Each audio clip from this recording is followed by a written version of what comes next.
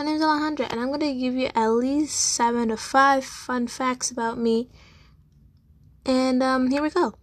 Number 1, I'm Guatemalan, 100%. I am saying this because a lot of people when they meet me think I'm Asian.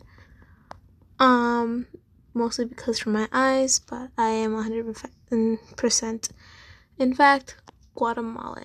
Number 2, I like anime and K-pop, and I'm able to name over 50 animes that I've watched, because why not?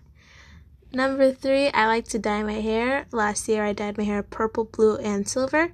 Not at the same time, separate times of course. Number 4, I have a small dog named Caramel, and I've shown her a little bit to everybody, but not that much, but yeah. Number 5 is that when I was in 4th grade, my mom let me dye my hair a really dark red because obviously she wasn't going to let me dye it a different color. See ya!